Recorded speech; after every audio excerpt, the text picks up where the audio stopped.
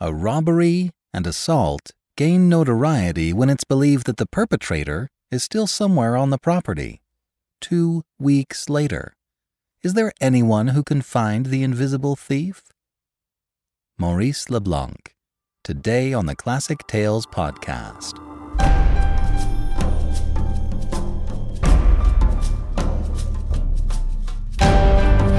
Welcome to the Classic Tales podcast. Thank you for listening. Thank you to all of our financial supporters. We couldn't do this without you. We really try to make your support worth your while, and I'm so happy with the way we've got it set up. For a $5 monthly donation, you get a monthly coupon code for $8 off any audiobook download. Give more, and you get more. It really helps us so we can have something solid to count on every month. And you get to build out your classic audiobook library. And you give more folks like you the chance to discover the classics in a curated and easily accessible format. Go to classictalesaudiobooks.com today and become a financial supporter. You'll be glad you did. Thank you so much. If it's more convenient, we're streaming our episodes through YouTube now. A link can be found in the comments section for today's episode. I'm finally in the process of getting my back catalog of titles up on the website. I have 130 titles that I've been working on, and soon we'll have a lot more stuff available, so stay tuned. Today's story is from Confessions of Arsène Lupin, the 6th book in the Arsène Lupin series. And now, The Invisible Prisoner by Maurice Leblanc.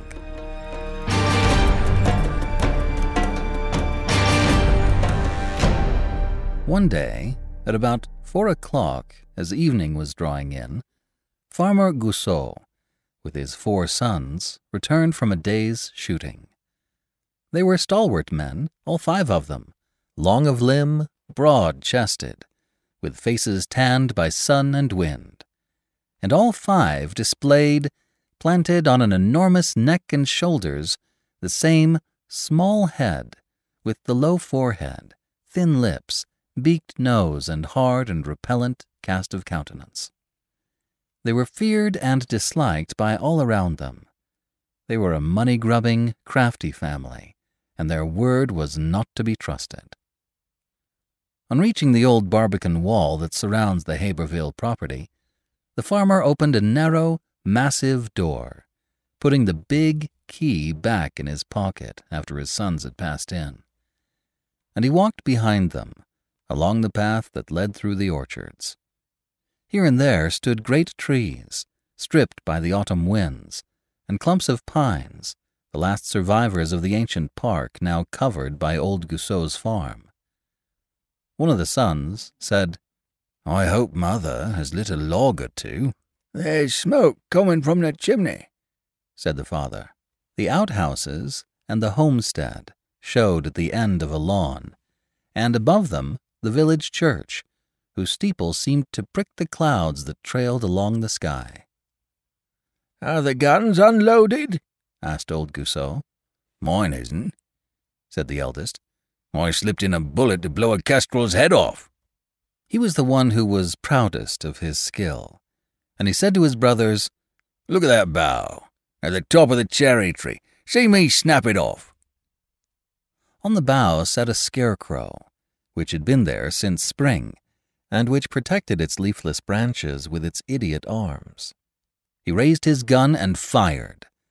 The figure came tumbling down with large comic gestures, and was caught on a big lower branch, where it remained lying stiff on its stomach, with a great top hat on its head of rags, and its hay-stuffed legs swaying from right to left above some water that flowed past the cherry tree through a wooden trough.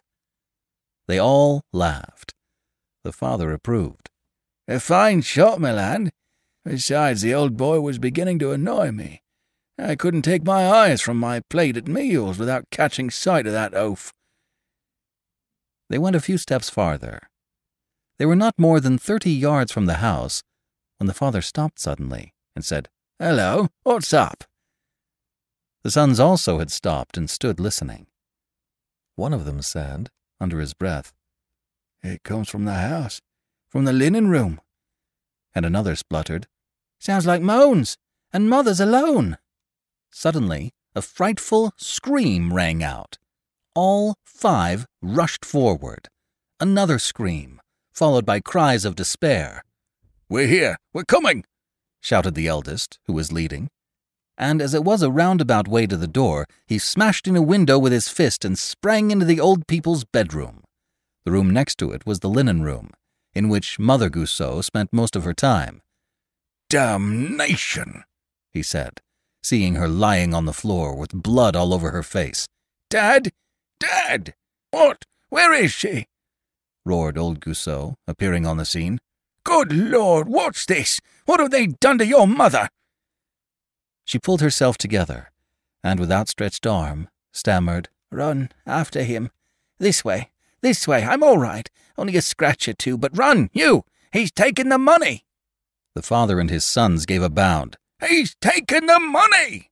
bellowed old Goussot, rushing to the door to which his wife was pointing. "He's taken the money! Stop, thief!" But a sound of several voices rose at the end of the passage through which the other 3 sons were coming. I saw him! "So did I. He ran up the stairs." "Oh, there he is. He's coming down again." A mad steeplechase shook every floor in the house. Farmer Goussot, on reaching the end of the passage, caught sight of a man standing by the front door trying to open it. If he succeeded, it meant safety, escape through the market square and the back lanes of the village. Interrupted as he was fumbling at the bolts, the man, turning stupid, lost his head, charged at old Goussot and sent him spinning, dodged the eldest brother, and, pursued by the 4 sons, doubled back down the long passage, ran into the old couple's bedroom, flung his legs through the broken window, and disappeared. The sons rushed after him across the lawns and orchards, now darkened by the falling night. "The villain's done for," chuckled old Goussot. "There's no way out for him. The walls are too high. He's done for, the scoundrel." The 2 farmhands returned, at that moment, from the village, and he told them what had happened and gave each of them a gun. "If the swine shows his nose anywhere near the house," he said, "let fly at him. Give him no mercy." He told them where to stand, went to make sure that the farm gates, which were only used for the carts, were locked, and not till then remembered that his wife might perhaps be in need of aid. "Well, Mother, how goes it?" "Where is he? Have you got him?" she asked in a breath. "Yes, we're after him. The lads must have collared him by now." The news quite restored her, and a nip of rum gave her the strength to drag herself to the bed, with old Goussot's assistance, and to tell her story. For that matter, there was not much to tell. She had just lit the fire in the living hall, and she was knitting quietly at her bedroom window, waiting for the men to return, when she thought that she heard a slight grating sound in the linen room next door. "I must have left the cat in there," she thought to herself. She went in, suspecting nothing, and was astonished to see the 2 doors of one of the linen cupboards, the one in which they hid their money, wide open. She walked up to it, still without suspicion. There was a man there, hiding, with his back to the shelves. "But how did he get in?" asked old Goussot. "Through the passage, I suppose. We never keep the back door shut." "And then did he go for you?" "No, I went for him. He tried to get away." "You should have let him." "And what about the money?" "Had he taken it by then?" "Had he taken it? I saw the bundle of banknotes in his hands, the sweep. I would have let him kill me sooner. Oh, we had a sharp tussle, I give you my word." "Then he had no weapon?" "No more than I did. We had our fingers, our nails, and our teeth. Look here where he bit me. And I yelled and screamed. Only I'm an old woman, you see. I had to let go of him." "Do you know the man?" "I'm pretty sure it was old Trainard." "The tramp? Why, of course it's old Trainard," cried the farmer. "I thought I knew him too. Besides, he's been hanging round the house these last 3 days. The old vagabond must have smelt the money. Trainard, my man, we shall see some fun. And number 1 hiding in the first place, and then the police. I say, Mother, you can get up now, can't you? Then go and fetch the neighbours. Ask them to run for the gendarmes. By the by, the attorney's youngster has a bicycle. How that damned old trainer scooted. He's got good legs for his age, he has. He can run like a hare. Goussot was holding his sides, reveling in the occurrence. He risked nothing by waiting. No power on earth could help the tramp escape, or keep him from the sound thrashing which he had earned, and from being conveyed, under safe escort, to the town jail. The farmer took a gun and went out to his 2 labourers. Anything fresh? No, Farmer Goussot, not yet.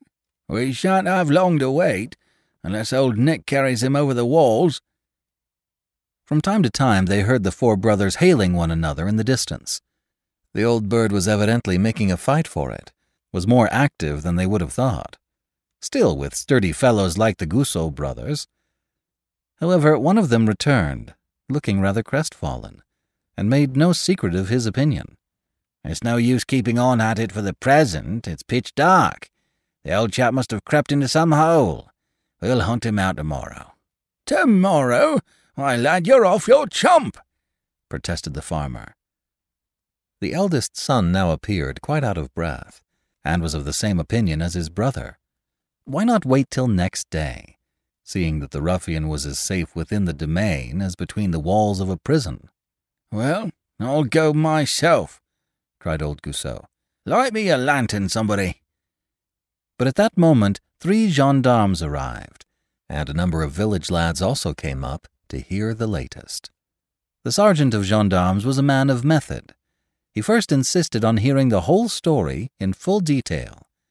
Then he stopped to think. Then he questioned the 4 brothers separately, and took his time for reflection after each deposition. When he had learnt from them that the tramp had fled toward the back of the estate, that he had been lost sight of repeatedly, and that he had finally disappeared near a place known as the Crow's Knoll, he meditated once more and announced his conclusion. Better wait.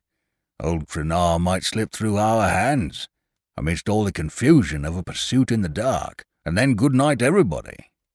The farmer shrugged his shoulders, and cursing under his breath, yielded to the sergeant's arguments. That worthy organized a strict watch, distributed the brothers Goussot and the lads from the village under his men's eyes, made sure that the ladders were locked away, and established his headquarters in the dining room, where he and Father Goussot sat and nodded over a decanter of old brandy. The night passed quietly.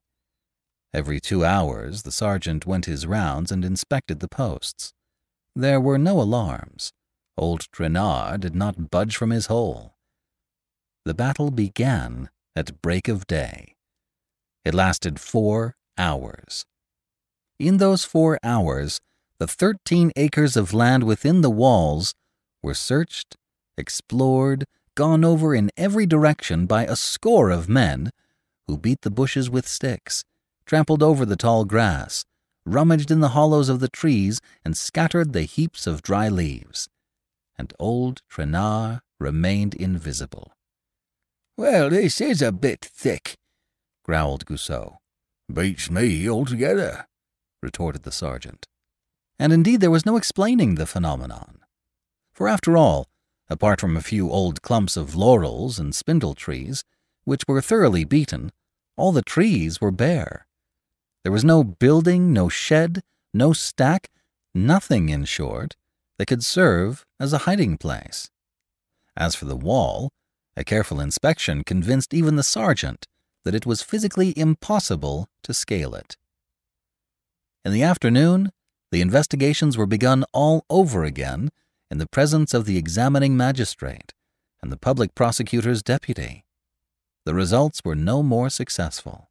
Nay, worse, the officials looked upon the matter as so suspicious that they could not restrain their ill humor, and asked, "Are you quite sure, Farmer Goussot, that you and your sons haven't been seeing double?"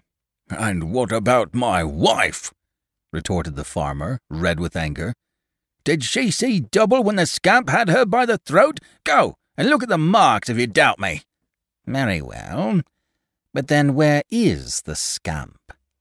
Here, between these four walls. Very well, then ferret him out. We give it up. It's quite clear that if a man were hidden within the precincts of this farm, we should have found him by now. I swear I'll lay hands on him, true as I stand here, shouted Farmer Goussot. It shall not be said that I've been robbed of 6,000 francs. Yes, 6,000. There were 3 cows I sold, and then the wheat crop, and then the apples. 6,000 franc notes, which I was just going to take to the bank. Well, I swear to heaven that the money's as good as in my pocket. That's all right, and I wish you luck, said the examining magistrate as he went away, followed by the deputy and the gendarmes. The neighbors also walked off in a more or less facetious mood, and by the end of the afternoon none remained but the Goussots and the 2 farm laborers. Old Goussot at once explained his plan. By day they were to search. At night they were to keep an incessant watch. It would last as long as it had to. Hang it, old Traînard was a man like other men, and men have to eat and drink. Old Traînard must needs therefore come out of his earth to eat and drink. At most, said Goussot, he can have a few crusts of bread in his pocket, or even pull up a root or 2 at night, but as far as drink's concerned, no go. There's only the spring, and he'll be a clever dog if he gets near that. He himself that evening took up his stand near the spring. 3 hours later, his eldest son relieved him. The other brothers and the farm hands slept in the house, each taking his turn of the watch and keeping all the lamps and candles lit, so that there might be no surprise. So it went on for 14 consecutive nights, and for 14 days, while 2 of the men and Mother Goussot remained on guard, the 5 others explored the Héberville ground. At the end of that fortnight, not a sign.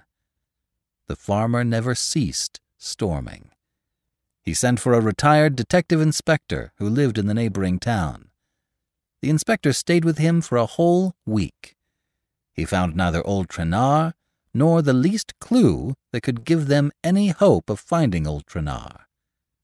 It's a bit thick, repeated Farmer Goussot, for he's there, the rascal. As far as being anywhere goes, he's there. So... Planting himself on the threshold, he railed at the enemy at the top of his voice. You blithering idiot! Would you rather croak in your hole than fork out the money? Then croak, you pig! And Mother Goussot, in her turn, yelped in her shrill voice. Is it prison you're afraid of? Hand over the notes and you can hook it. But old Traînard did not breathe a word, and the husband and wife tired their lungs in vain. Shocking days passed. Farmer Goussot could no longer sleep, lay shivering with fever. The sons became morose and quarrelsome, and never let their guns out of their hands, having no other idea but to shoot the tramp.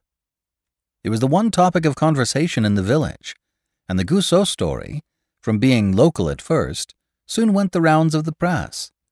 Newspaper reporters came from the assize town, from Paris itself, and were rudely shown the door by Farmer Goussot.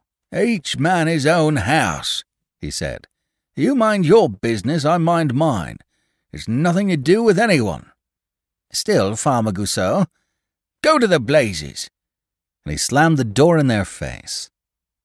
Old Traînard had now been hidden within the walls of Héberville for something like 4 weeks.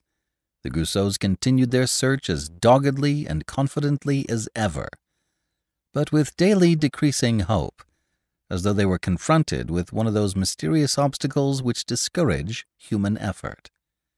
And the idea that they would never see their money again began to take root in them. One fine morning, at about 10 o'clock, a motor car, crossing the village square at full speed, broke down and came to a dead stop. The driver, after a careful inspection, declared that the repairs would take some little time, whereupon the owner of the car resolved to wait at the inn and lunch. He was a gentleman on the right side of 40, with close-cropped side whiskers and a pleasant expression of face, and he soon made himself at home with the people at the inn. Of course, they told him the story of the Gousseaux. He had not heard it before, as he had been abroad, but it seemed to interest him greatly. He made them give him all the details, raised objections, discussed various theories with a number of people who were eating at the same table, and ended by exclaiming, "Nonsense! It can't be so intricate as all that. I have had some experience of this sort of thing, and if I were on the premises—" "That's easily arranged," said the innkeeper. "I know Farmer Gousseau. He won't object." The request was soon made and granted. Old Gousseau was in one of those frames of mind when we are less disposed to protest against outside interference. His wife, at any rate, was very firm. "Let the gentleman come if he wants to." The gentleman paid his bill and instructed his driver to try the car on the high road as soon as the repairs were finished. "I shall want an hour," he said, "no more. Be ready in an hour's time."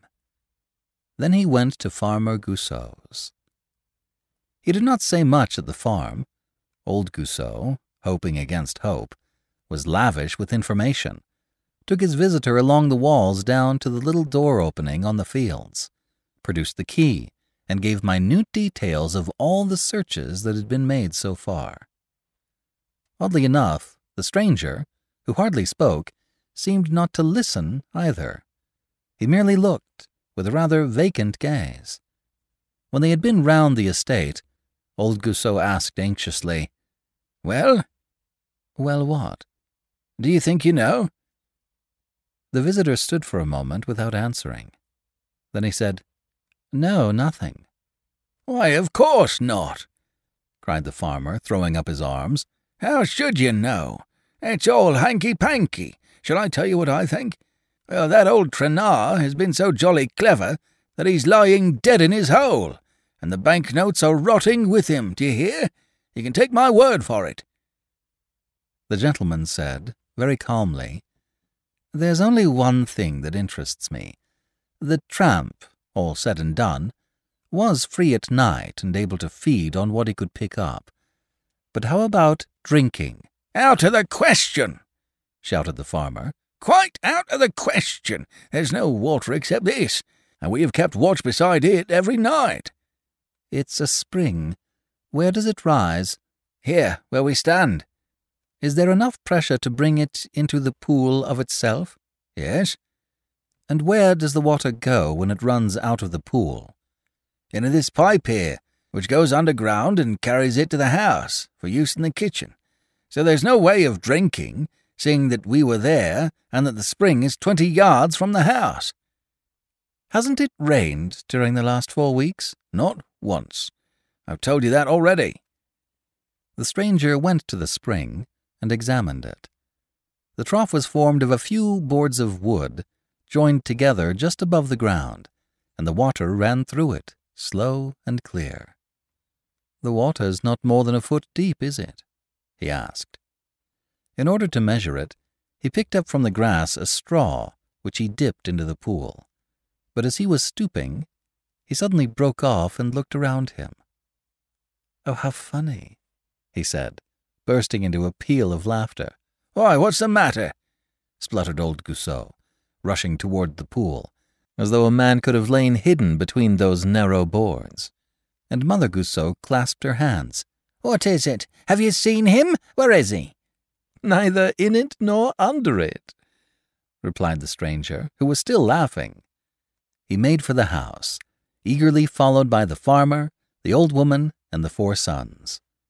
The innkeeper was there also, as were the people from the inn who had been watching the stranger's movements. And there was a dead silence while they waited for the extraordinary disclosure. "It's as I thought," he said, with an amused expression. "The old chap had to quench his thirst somewhere, and as there was only the spring—" "Oh, but look here," growled Farmer Gousseau. "We should have seen him." "It was at night." We should have heard him, and seen him too, as we were close by." "So was he." "And he drank the water from the pool?" "Yes, "How?" from a little way off." "With what?" "With this." And the stranger showed the straw which he had picked up. "There, here's the straw for the customer's long drink. You will see there's more of it than usual. In fact, it is made of 3 straws stuck into one another. That was the first thing I noticed. Those 3 straws fastened together. The proof is conclusive." "But hang it all, the proof of what?" cried Farmer Goussot irritably. The stranger took a shotgun from the rack. "Is it loaded?" he asked. "Yes," said the youngest of the brothers. "I use it to kill the sparrows with, for fun. It's small shot." "Capital. A peppering where it won't hurt him will do the trick." His face suddenly assumed a masterful look. He gripped the farmer by the arm and rapped out in an imperious tone, "Listen to me, Farmer Goussot. I'm not here to do policeman's work, and I won't have the poor beggar locked up at any price. 4 weeks of starvation and fright is good enough for anybody, so you've got to swear to me, you and your sons, that you'll let him off without hurting him." "He must hand over the money." "Well, of course. Do you swear?" "I swear." The gentleman walked back to the door-sill, at the entrance to the orchard. He took a quick aim, pointing his gun a little in the air, in the direction of the cherry tree which overhung the spring. He fired. A hoarse cry rang from the tree, and the scarecrow, which had been straddling the main branch for a month past, came tumbling to the ground, only to jump up at once and make off as fast as his legs could carry it. There was a moment's amazement, followed by outcries. The sons darted in pursuit, and were not long in coming up with the runaway, hampered as he was by his rags and weakened by privation. But the stranger was already protecting him against their wrath. "Hands off there! This man belongs to me. I won't have him touched. I hope I haven't stung you up too much, Traynard." Standing on his straw legs wrapped round with strips of tattered cloth, with his arms and his whole body clad in the same materials, his head swathed in linen, tightly packed like a sausage, the old chap still had the stiff appearance of a lay figure. And the whole effect was so ludicrous and so unexpected that the onlookers screamed with laughter. The stranger unbound his head, and they saw a veiled mask of tangled grey beard encroaching on every side upon a skeleton face lit up by 2 eyes burning with fever. The laughter was louder than ever. "The money! The 6 notes!" roared the farmer. The stranger kept him at a distance. "1 moment. We'll give you that back, shan't we, Traynard?" And taking his knife and cutting away the straw and cloth, he jested cheerily. "You poor old beggar. What a guy you look. But how on earth did you manage to pull off that trick? You must be confoundedly clever, or else you had the devil's own luck. So on the first night, you used the breathing time they left to rig yourself in these togs. Not a bad idea. Who could ever suspect a scarecrow? They were so accustomed to seeing it stuck up in its tree. But poor old Daddy, how uncomfortable you must have felt, lying flat up there on your stomach with your arms and legs dangling down all day long like that. The deuce of an attitude. And how you must have been put to it when you ventured to move a limb, eh? And how you must have funked going to sleep. And then you had to eat and drink, and you heard the sentry and felt the barrel of his gun within a yard of your nose. Whew. But the trickiest of all, you know, was your bit of straw. Upon my word, when I think of that, without a sound, without a movement, so to speak, you had to fish out lengths of straw from your toggery, fix them end to end, let your apparatus down to the water, and suck up the heavenly moisture drop by drop. Upon my word, one could scream with admiration. Well done, Traynard! And he added between his teeth, "Only you're in a very unappetizing state, my man. Haven't you washed yourself all this month, you old pig? After all, you had as much water as you wanted. Here, you people, I hand him over to you. I'm going to wash my hands, that's what I'm going to do." Farmer Goussot and his 4 sons grabbed at the prey which he was abandoning to them. Now then, come along. Fork out the money." Dazed as he was, the tramp still managed to simulate astonishment. "Don't put on that idiot look," growled the farmer. "Come on, out with the 6 notes." What do you want of me?" stammered old Traynard. "The money, on the nail." "What money?" "The bank notes." "The bank notes?" "Oh, I'm getting sick of you. Here, lads." They laid the old fellow flat, tore off the rags that composed his clothes, felt and searched him all over. There was nothing on him. "You thief and you robber!" yelled old Goussot. "What have you done with it?" The old beggar seemed more dazed than ever. Too cunning to confess, he kept on whining. "What do you want of me? Money? I haven't 3 sous to call my own." But his eyes, wide with wonder, remained fixed upon his clothes, and he himself seemed not to understand. The Goussot's rage could no longer be restrained. They rained blows upon him, which did not improve matters. But the farmer was convinced that Traynard had hidden the money before turning himself into the scarecrow.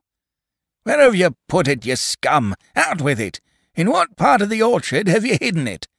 "The money?" repeated the tramp with a stupid look. "Yes, the money! The money which you've buried somewhere. Oh, if we don't find it, your goose is cooked. We have witnesses, haven't we? All of you, friends, eh? And then the gentleman." He turned with the intention of addressing the stranger in the direction of the spring, which was 30 or 40 steps to the left, and he was quite surprised not to see him washing his hands there. "Has he gone?"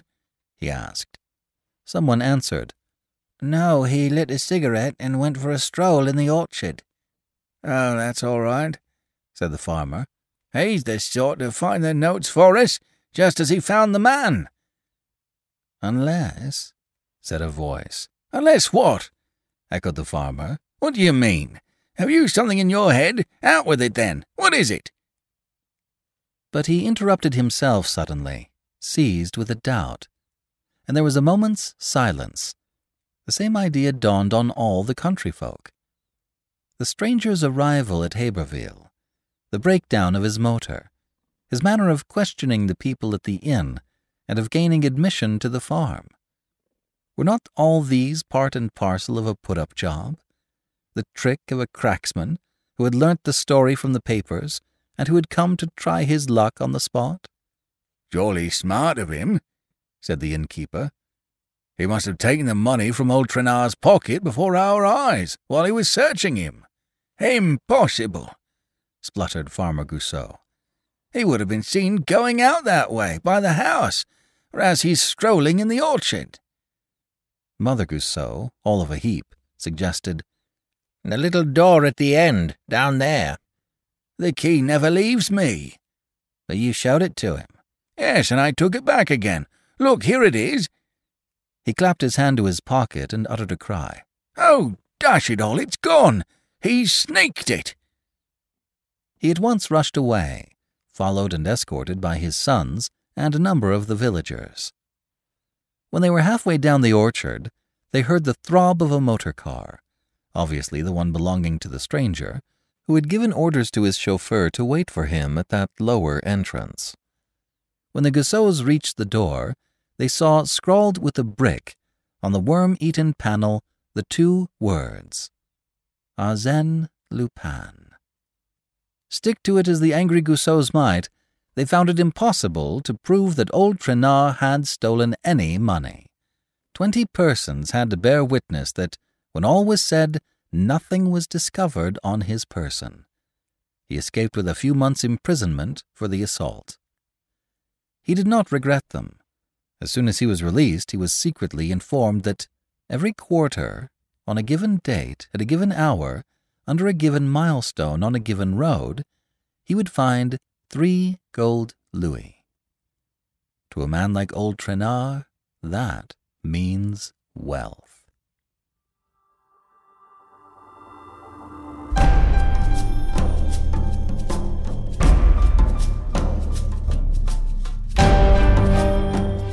This is B.J. Harrison.